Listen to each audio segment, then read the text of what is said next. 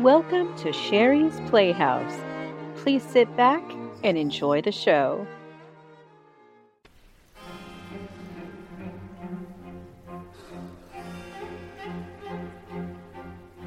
The Man Within the Clouds, a radio play by Sherri Rabinowitz.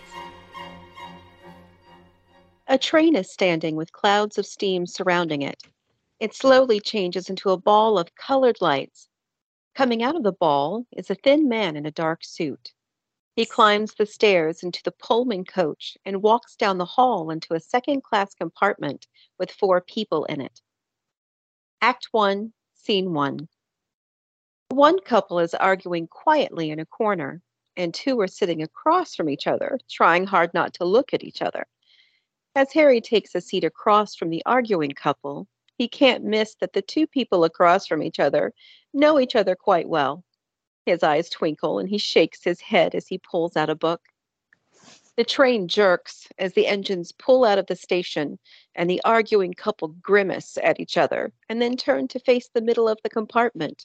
Both are staring at the floor. About time this thing started. We have been waiting 15 minutes.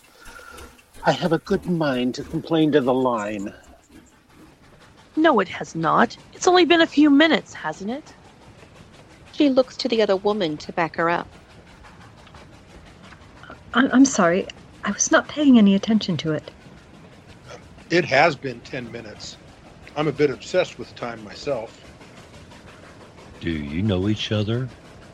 Are you going on a trip together? No, my wife and I are here together. We don't know anyone else here. How do you know? This nice lady might be in my bridge club or reading group. Because you would have used her name when you addressed her, or said it now when you threw her in my face. Well, are you not the great detective? I'm surprised you're not using a magnifying glass to look around for clues. Oh, I am sorry. I didn't mean to start an argument. I was merely curious. George snorted and pulled out his paper. He hid behind it, much to the annoyance of his wife. Harriet growled as she pulled out her crochet work, and with every thread she looked like she was poking her husband. Harry smiled at the other 2 people and began to read his book again. Who are these people? I don't know either. Richard, how did we... Bring your voice down. We're not supposed to know each other. But why? We didn't do anything wrong. We are both free, single, and over the age of consent. Shh. Fine. Elise is hurt. She picks up a fashion magazine and holds it up to read it, covering her face from Richard. Richard growls, turning away from Elise. He grabs his work and sorts the pages into order so he can read them. Harry smiles at the couple knowingly and shakes his head. He looks at Richard and clears his throat. Excuse me. Would you like to change seats with me so you can speak to the young lady without having to bend over the middle of the carriage like that? I am not acquainted with the young lady. You were whispering to her. I was just asking if she has a book that I may borrow. Elise stiffens.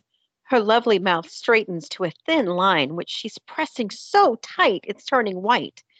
She shuffles the pages of her magazine so hard she almost rips a page out. Richard peeks over his papers and mouths, "I'm sorry." Elise's lips shape a slight smile, and she shrugs and nods. Sir, it's very kind of you to ask. I would like to change seats if that's all right. Well, of course. I'm always happy to oblige. I am happy to make things easier to communicate. Thank you, sir. It is very kind of you. Harry and Richard change seats. Now the young couple are alone on their side of the carriage. After they settle into their seats, Elise looks at the man across from her. For a second, he looks like he has a mask across his eyes, but she realizes it's the light from the window as they come out of a tunnel. Sir? Where are you going? I am going to my destination, of course. I realize that, of course. But where is your destination? Where I am going? Do you have to answer in a riddle? We're confused. We don't remember coming onto this train, and we have no idea where we're going. The older couple who are arguing about being so close together on the seats stops and looks at Elise. That's funny. We don't know either. And other than these overnight bags and Harriet's purse, we don't seem to have any luggage. I can't tell you how strange that is for my wife. Well, thank you, George. You always have to throw me under the bus. Excuse me, the thing I notice is how old-fashioned this carriage is. It's not a modern train compartment at all. It's prettier. And we don't understand how we came here. We have no memory till we stepped on the train. And we do know each other very well. We've been dating a whole year. But you know how people are. Do I? I think my wife should win the Gossip of the Year award. Shut up. Harry puts his book in his pocket and smiles at them. None of you remember anything except for your partner? They all nod, and Harry shrugs. I wonder why. But You. Half. 2.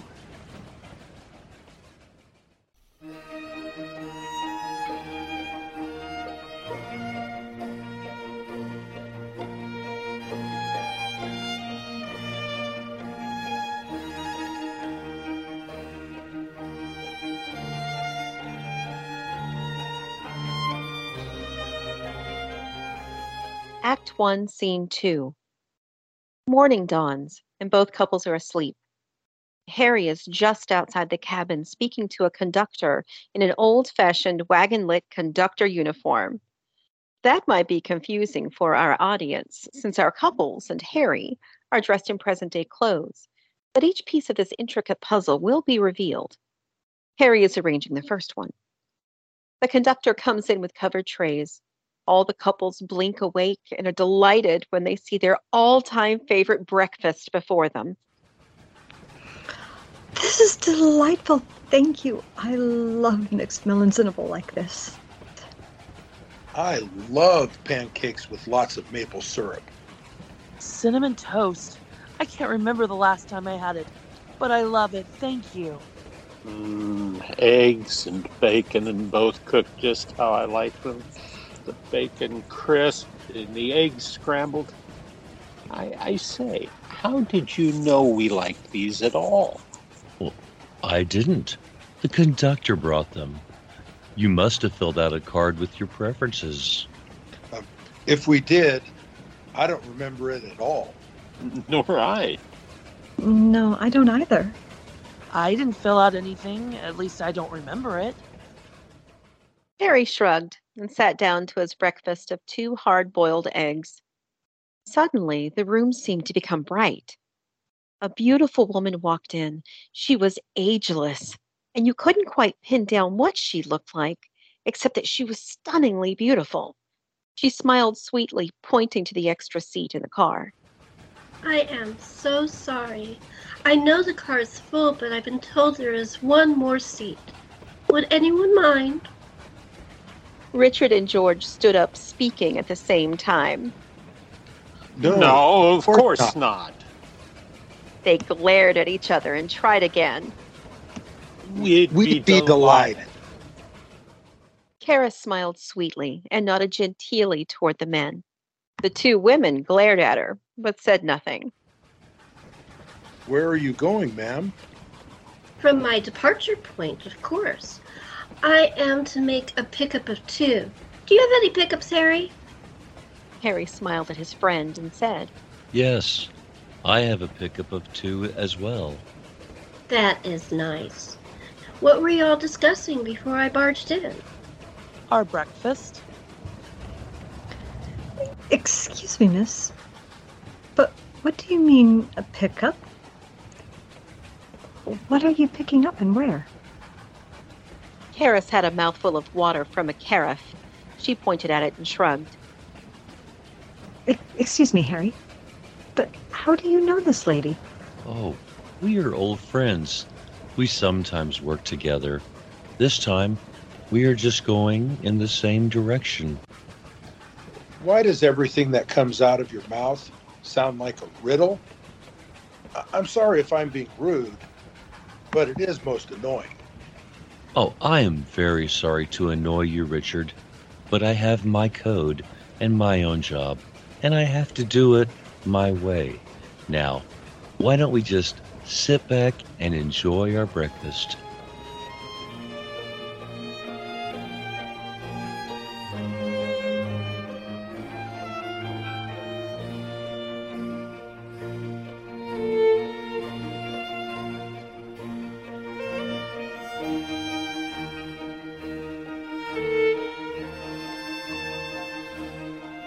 Act 2, Scene 1.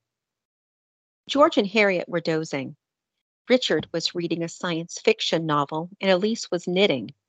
Harry and Karis were in the hall discussing the difficult next step. What are you going to say? I have no idea. This is always hard. Two of them are so young. You can't save two of them.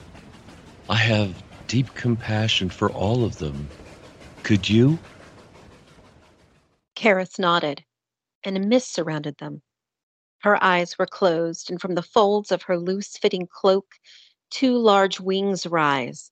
Her hair lifts from her head and piles high, and a beautiful golden crown appears, and in her hand is a scepter, which she rises to the roof of the train. There's beautiful music filling the train, and what looks like gold dust flies around them. Suddenly, Harry becomes what he is, a true harlequin. His model clothes are dazzling, and his face is now masked, and on his head a hat of many colors. This effect lasts for less time than it takes me to describe it to you, but it is unforgettable. It will be life altering for the passengers. I know. Yes? George and Harriet. It is their time. Harry nods. He lifts her hand and kisses it. Will you be their guide, or shall I? I will. You still must guide the young lovers. Humans in love are foolish, aren't they? Oh, very. The loneliest people can be those who are in love if they don't open their hearts and feel it in their soul.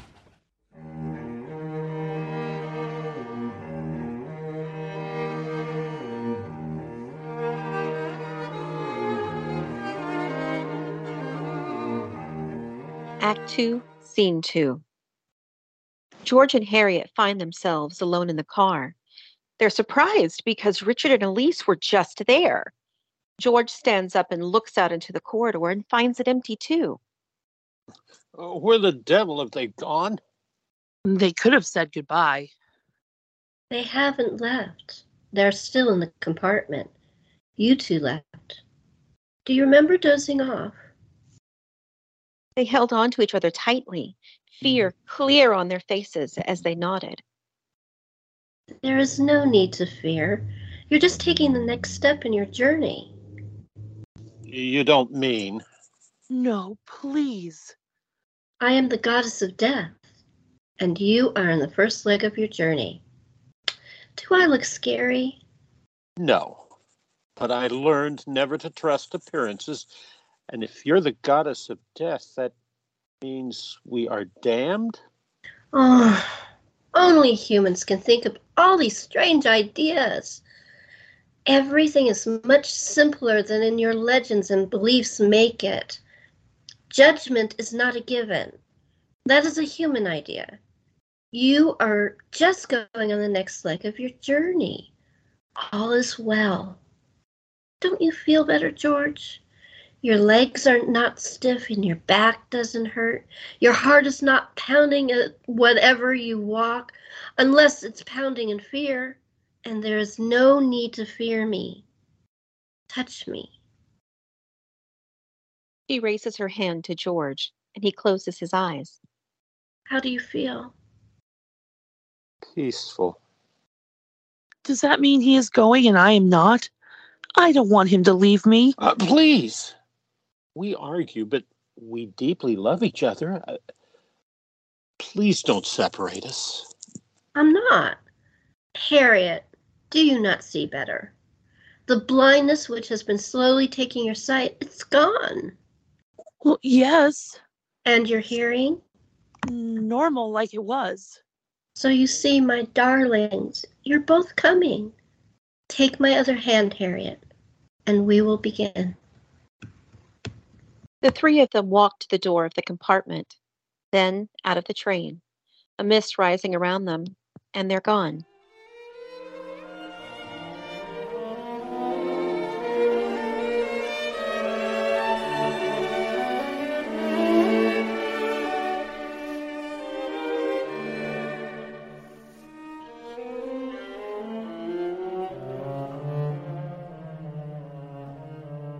Act 2, Scene 3.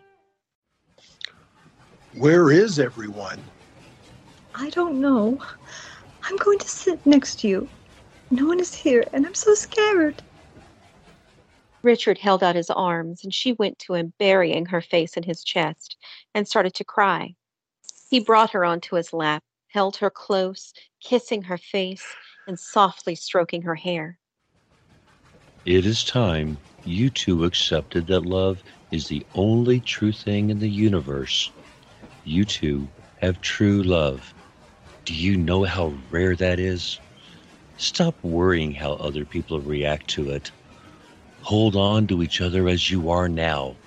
This is what life is all about. Elise lifted her tear-stained face, and Richard looked at him, very unsure what to think. What do you mean? You two are on this train because of pure fear. Fear of love, fear of loneliness, fear of ridicule, fear of judgment. You tied yourselves into so many knots that you arrived here.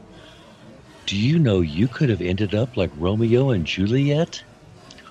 Only your maturity and true love saved you. You both now know there is nothing wrong with how you feel about each other. Don't you, my children? Yes. I figured it listening to Harriet and George. Are they... They are on the next leg of their journey, and they have no fear. It is time for you to go back and start living your life as you should live it, in love and in joy. You mean we're free to go? Oh, this is not a prison. Think of it as a weigh station. You weigh your options here. Oh, forgive me. That was a silly play on words. But one must find joy where you can. Even I do. But what do we do? Where do we go? Just get up and disembark. All will be well, my children. You can trust me. I do. I have been scared by everything, but you never scared me. I wonder why. You know who I am. That is all. Okay. Everyone who is getting off the train, now is the time. Richard stands up and takes his love's hand, leads her slowly out of the compartment and out of the train. They don't look back as they step back into reality.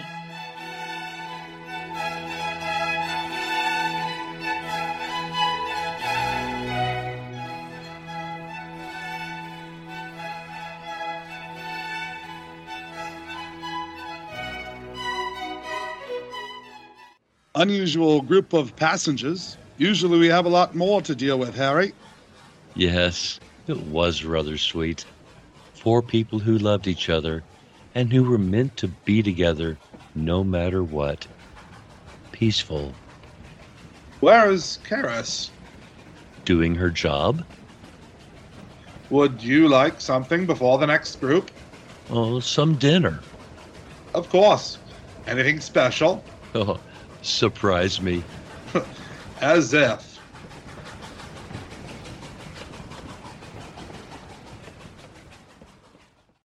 The end. We hope you've enjoyed the show.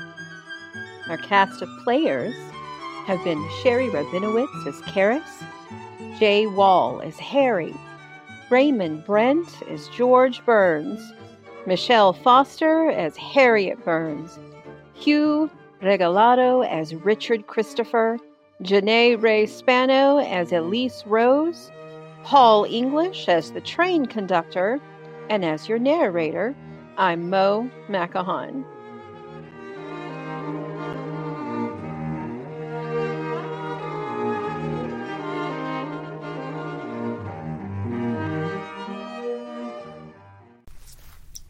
Hi, this is Sherri. Thank you so much for listening to our radio play, The Man Within the Clouds. I'm really happy that you listened to it all the way to the end, and through the cast credits and the music and everything came to little me. We are having a promotion right now that if you're one of my patrons and you go up to the next level, or if you're a new patron, you get a chance to come to a cast party. It's going to be like a raffle. And the people who do this step will get to meet the cast online, so you can be anywhere in the world, and chat with them and ask them questions, and they'll talk to you about whatever. And it's really fun. Our cast parties are always fun. But I have a secret. For those people who listen to the radio play tonight, if you join my patron, you get a one-on-one with myself and the lead actor, Jay Wall, who plays Harry. And believe me, you want to have fun with Harry. Jay, well, pretty interchangeable. Jay's a bit of a harlequin. It's really fun. And we're going to just chat, the three of us. Or if it's a couple, the four of us, whatever. It's going to be, again, a raffle. Only one person will be the winner, and you have to have listened to the play. So if you join, you have to put in the code word Sherri Chat, smushed together. And Sherri is spelled Sherri, and then chat spelled like chat, CHAT. And you either put it into your membership to join us, the code word, or send me a message after you join with the code word in it. And like I said, this will be a raffle. This will be only one person, or if you're a married couple or a couple together or whatever, it could be a couple. But it's going to be fun, especially with Jay. He's very funny. And he's when he's not restricted to a script, you never know what it's going to say. So it's really worth it. So that's it. Please try it out. And thank you so, so much for listening to our radio play, for supporting Sherri's Playhouse. This is our 5th season, and we're very, very happy that people are enjoying it and listening, and we get a lot of really nice feedback. So I want to thank you. And I especially want to thank my patrons for supporting us, because without you, it would be very difficult to do the show. So thank you for listening to Sherri's Playhouse and taking part.